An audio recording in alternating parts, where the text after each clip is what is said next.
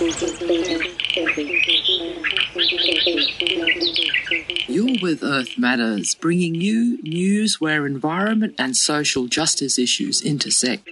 Today's show was produced on the lands of the Bundjalung Nation in Lismore as it recovers from devastating floods. The show is facilitated by Radio 3CR in Naarm, known as Melbourne, and broadcast across these stolen lands via the Community Radio Network. I'm Beck Horridge. An urgent plan to restore our catchment is the only way we can reduce the flood heights in Lismore.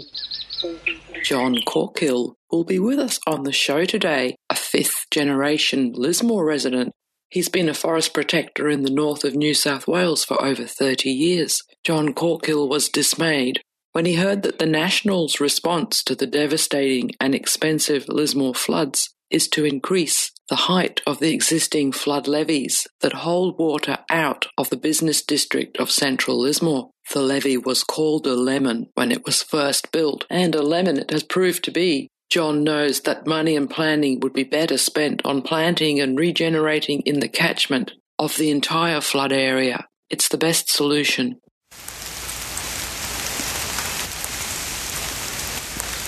It's raining in Lismore again. I'm here in a car with John Corkill, who I met many years ago when I was a forest activist in the Northern Rivers. I'm going to leave it to John to introduce himself. He's an amazing person. I've got many memories of John in the Northeast Forest Movement years ago and was always so impressed by his work. And now to meet him now, decades later, and hear what he has to say, I'm so honoured. John, what's happening in Lismore around land catchment management? Hi, Beck, and yes, good to see you again.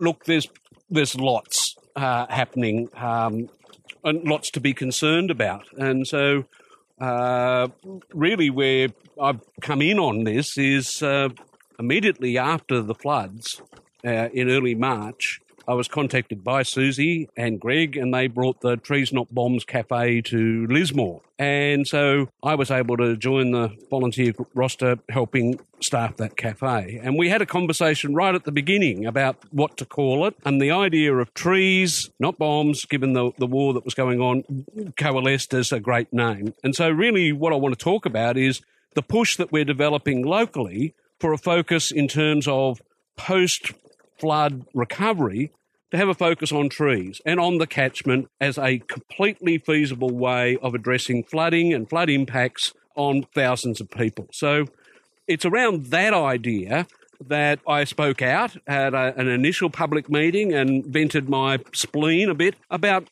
the fact that we are in these circumstances and many of us saw this coming and we're kind of frustrated that here we are.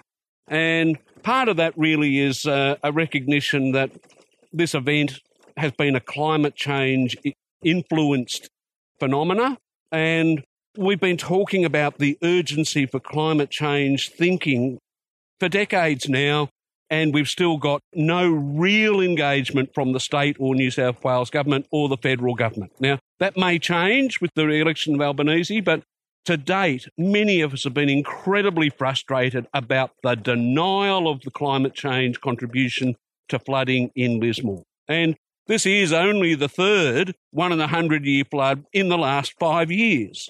So it's sort of like the obvious evidence underlines that reality, and we're just staggered that people can't get it, or limited in their view that they won't get it. So part of what really disturbed me was an initial push straight away to build a bigger flood levee in Lismore. And that idea is absolutely nuts. And it's not only is it a bad idea and a crazy idea, it's a dangerous idea. The evidence of the last floods is that when the levee overtops, and in this case, by water more than 3 metres over the height of the wall, when water overtops the levee, it creates a tsunami onto the business district and then all the residents in the basin behind that area. And so the levee has actually made flooding and flood impacts worse for those communities and for the CBD. So what distressed me greatly in that initial flood response was this idea, seemingly without even thinking of other feasible alternatives, to straight away jump on the idea of we need a bigger wall. Now, there was a bigger wall proposed nearly 30 years ago in the early 90s that was examined, that was considered, and it was demonstrated that there were real questions about its technical feasibility, that is, whether the riverbanks could hold up a wall as large as they proposed at that time. And then other questions about was it economically and socially feasible with the impacts that this would create. And so they didn't build a big wall, they built a little wall, despite the advice of others at the time. So the levy is a failed strategy, and the idea that we're going to jump to doing more of the same is deeply problematic. And I'm not ashamed of being quite cranky about the improper way, particularly the member for Page, has jumped ahead of the game and decided he knows best. And a real political manoeuvre here with the slush fund that the Morrison government created. So this is the problem that we've got, is that we've got gee whiz thinking and we're trying to then work out how to deliver it instead of a proper scientific and logical approach. Now, if you adopt that approach and you look upstream, you realise that the catchment of the Wilsons River upstream of Lismore is, where the floodwaters come from, not the floodplain. By the time the water arrives on the floodplain, it's too late to do any kind of effective reduction of impact at that stage. And so one of the things that's obvious, that's been ignored over the last quite some time, is the degraded state of the catchment and the fact that there are in many areas of those 20-something subcatchments in our upstream area, very large areas of degraded land with little or no native vegetation, only pasture, and in some cases no trees at all on steep lands and no trees at all on the sensitive riparian lands down on the creeks and riverbanks. Now, there are environmental impacts downstream from these land uses, and farmers have ignored them for years. The National Party has ignored them for years, but here is the proof. We have almost no capacity to retain rainfall in the upper catchment with so many degraded lands and so little attention to the need to manage this flood risk. So the idea of taking a catchment-based approach is not a new one. It's been tried already a couple of times in our region going back over time, and I've got a little worked example here that the Richmond Catchment Management Committee produced way back when, and there it is. It's called the Richmond Catchment Management Strategy, about 1995. Now, all the actions in that are still good actions, but there's no funding, and most of the bodies that are named there as given responsibilities to do things have been abolished. They're no longer there. So the idea of planning for the management of the catchment is well known in the region, and the idea of building an industry around restoring our catchment, finding a way to increase our protection from flooding through that kind of natural-based process is something that we really are insisting has to be now explored instead of just rushing down the build a bigger wall approach. So I'm really talking at public meetings about the capacity for substantial revegetation to diminish the runoff from these extreme rainfall events, to slow the waters, the velocity of some of them moving very, very fast when these waters are channeled together, producing the flash flooding. And we want to be able to delay all of that so that if water is running off, it's running off slowly and gradually, not in torrents. So there are a range of things that we can do in the catchment to overcome that channelization of flows and to increase the capacity of the catchment to retain and slowly discharge water during and after these really extreme rainfall events. So that's there in the scientific literature. There are worked examples around the world where catchment reforestation has been done experimentally to see what the impacts are. And in one of those examples I saw recently, they're looking at between a 10 and a 49% reduction in the level of flooding by rehabilitating whole catchments. Now, that's very promising work elsewhere in the world about how the science works, and we should be pursuing that here in Australia. But what I've also discovered looking at the literature in the last little while is that almost no work has been done since about 2012. And guess what? That coincides with Abbott's butchering of the CSIRO and its research capacities, and the defunding of the Department of Environment and Climate Change and Water when the coalition government came to the state government. So we've had a real gutting of the application of this good science to our catchment management. We've had no climate change modelling done at this local level to look at what are these impacts because of these National Party policies to oppose climate change as a theory and to defund research looking at its impact. So it's quite clear that the international literature has gone on.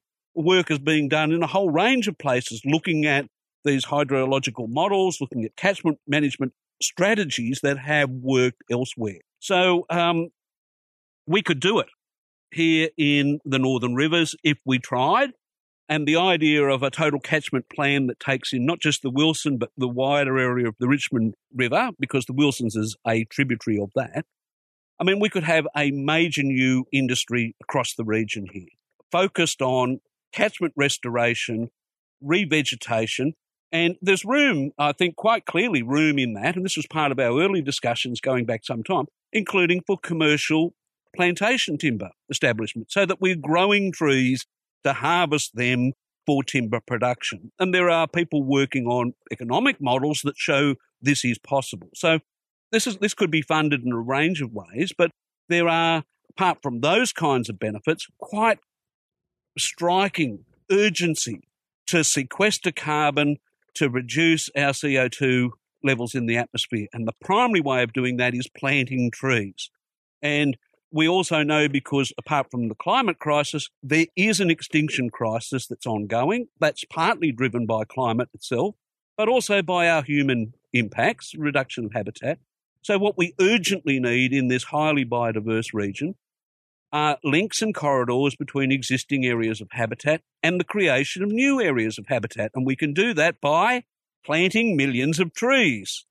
And the connection with those two ideas, with the idea that we can reduce flood impacts downstream by planting millions of trees, makes this a very strong proposition in terms of the public interest objectives that we could achieve through this. Now, we can do this if we have the political will. And the couple of times where the political will has been assembled, it's then been basically lost.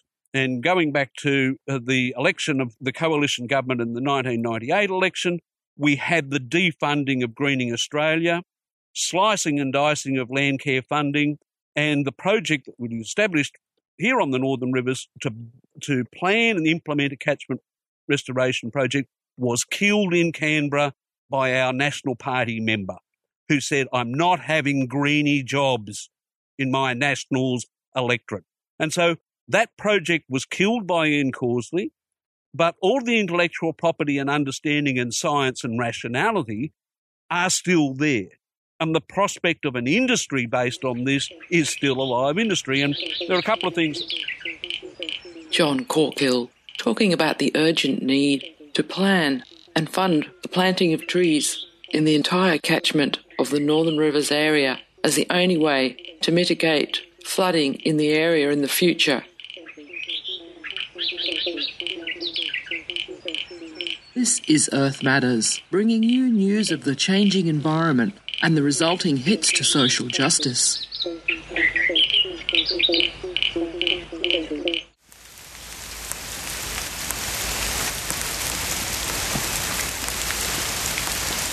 I was in Canberra on the hill at the Arboretum on a very wet Reconciliation Day event. The rain couldn't dampen Johnny Huckles singing on the main stage or the emerging Indigenous band Jambies. The song Five Tribes, written by Darren Ricks, raised the hairs on my neck and made me take notice. So here's a snippet of the Five Tribes song, just 40 seconds of a pre-release. recorded on a mobile phone during practice in a tin shed. Here's Jambies.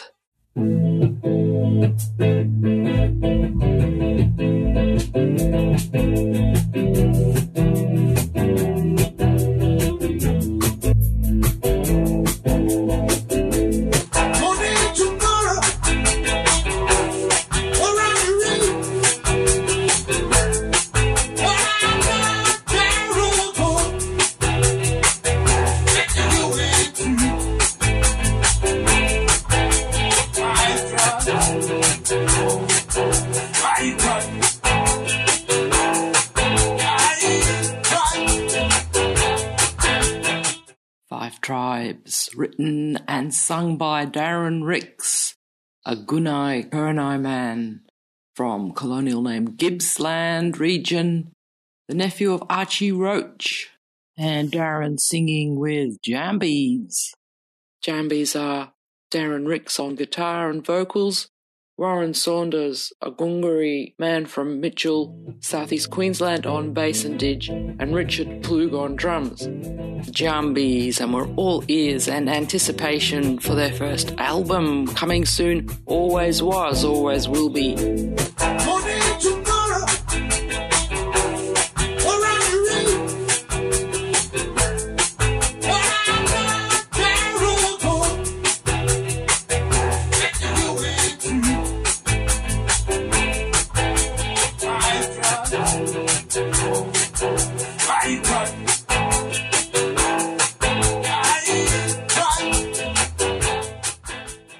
Jambies.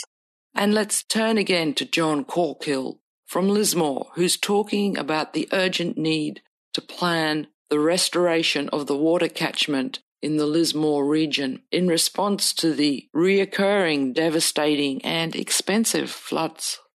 There are a couple of things that give me some confidence that we can do that. And post-flood, I pointed to this a few times in the Nimbin Good Times, the local newspaper, full-page spread by local people with experience in catchment restoration, providing lists of and descriptions of how to do creek erosion and landslip management to reduce the risks, other information on riparian floodplain plantings showing appropriate species and where to plant what, and other information about how to regenerate your local creek and what plants to use and how to do that. So all of that information, and there's literally hundreds of species and footnotes in this page, that's gold.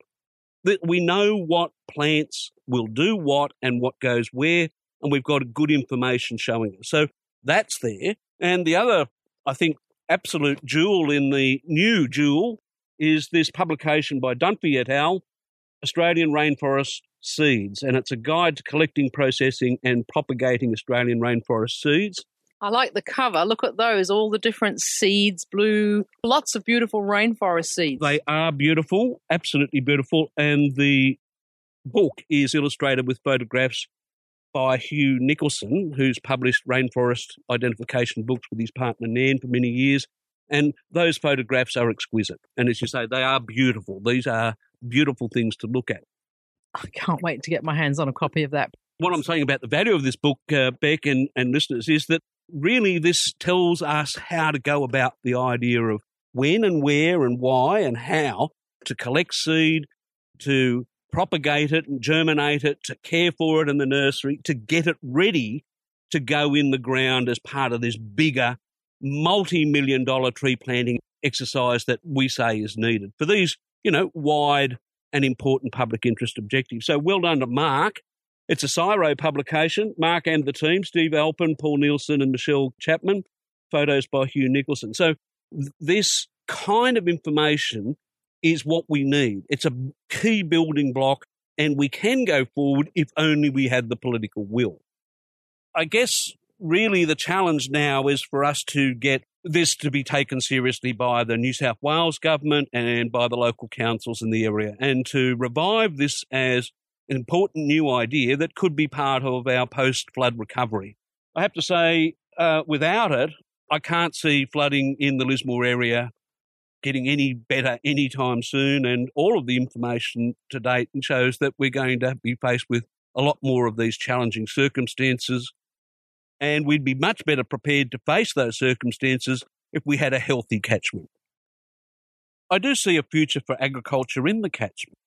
So I just, if I might just clarify that and say, we're not proposing that all areas under agricultural production are surrendered to a massive tree planting campaign by greenies. We think agriculture will be important in the landscape, but what we need is those people with agricultural lands to take some responsibility for their contribution to catchment management. And that includes looking after riparian lands and creek lines and the native vegetation on their site. So there's a way forward for agriculture and catchment restoration to go ahead, but there is no positive future where we've got agricultural lands in a degraded state, worsening our flood hazard downstream, and no engagement and no action to deal with. So we need farmers on board, but we also need them to realise that they're going to have to pick up their game.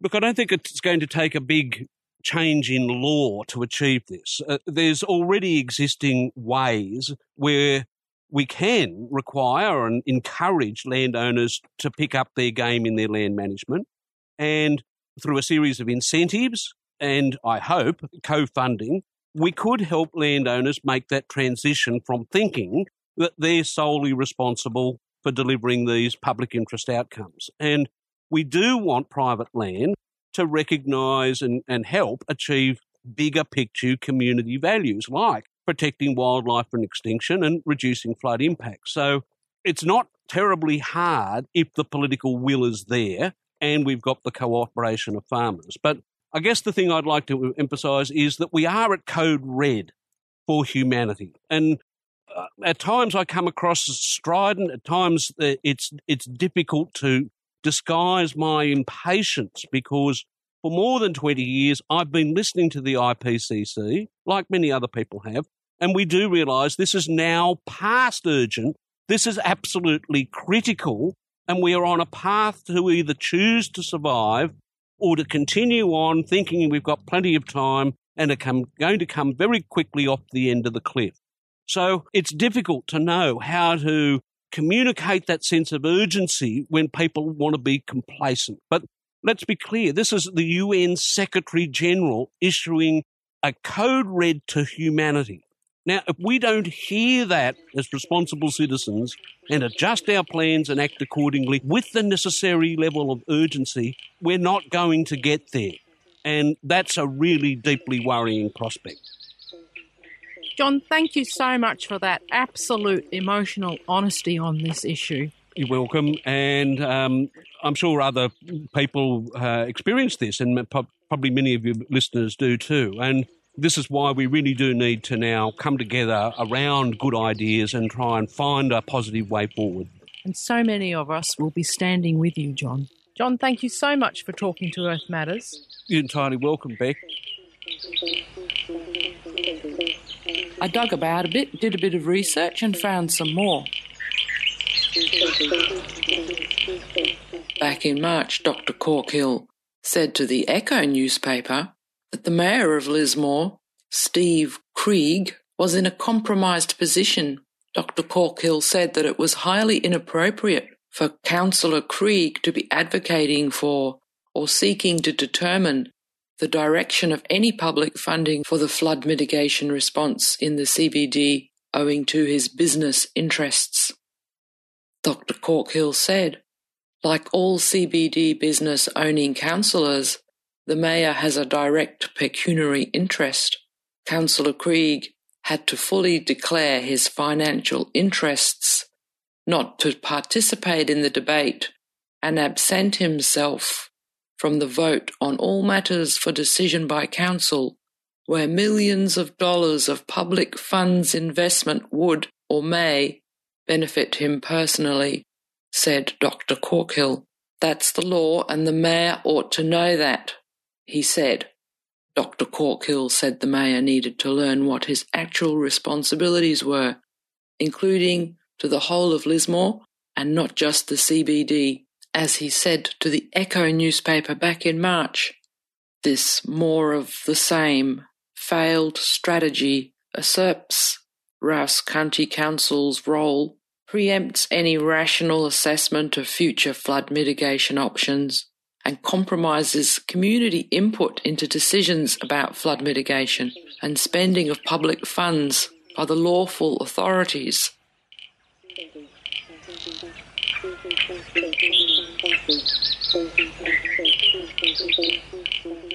Thanks for absorbing the information about regenerating the catchment of the Lismore floodplain.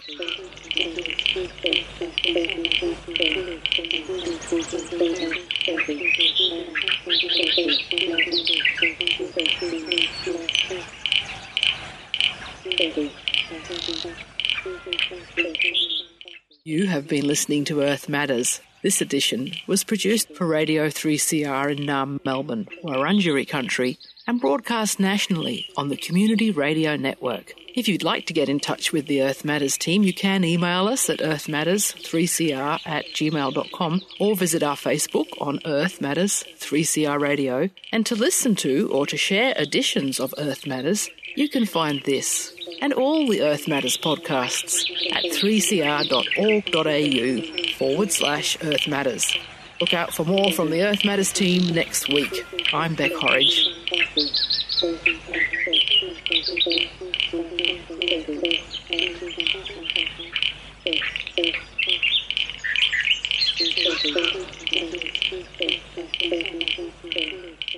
Travelling back to Canberra from Lismore, everywhere I went to camp, the ground was boggy and muddy and soaked from rain.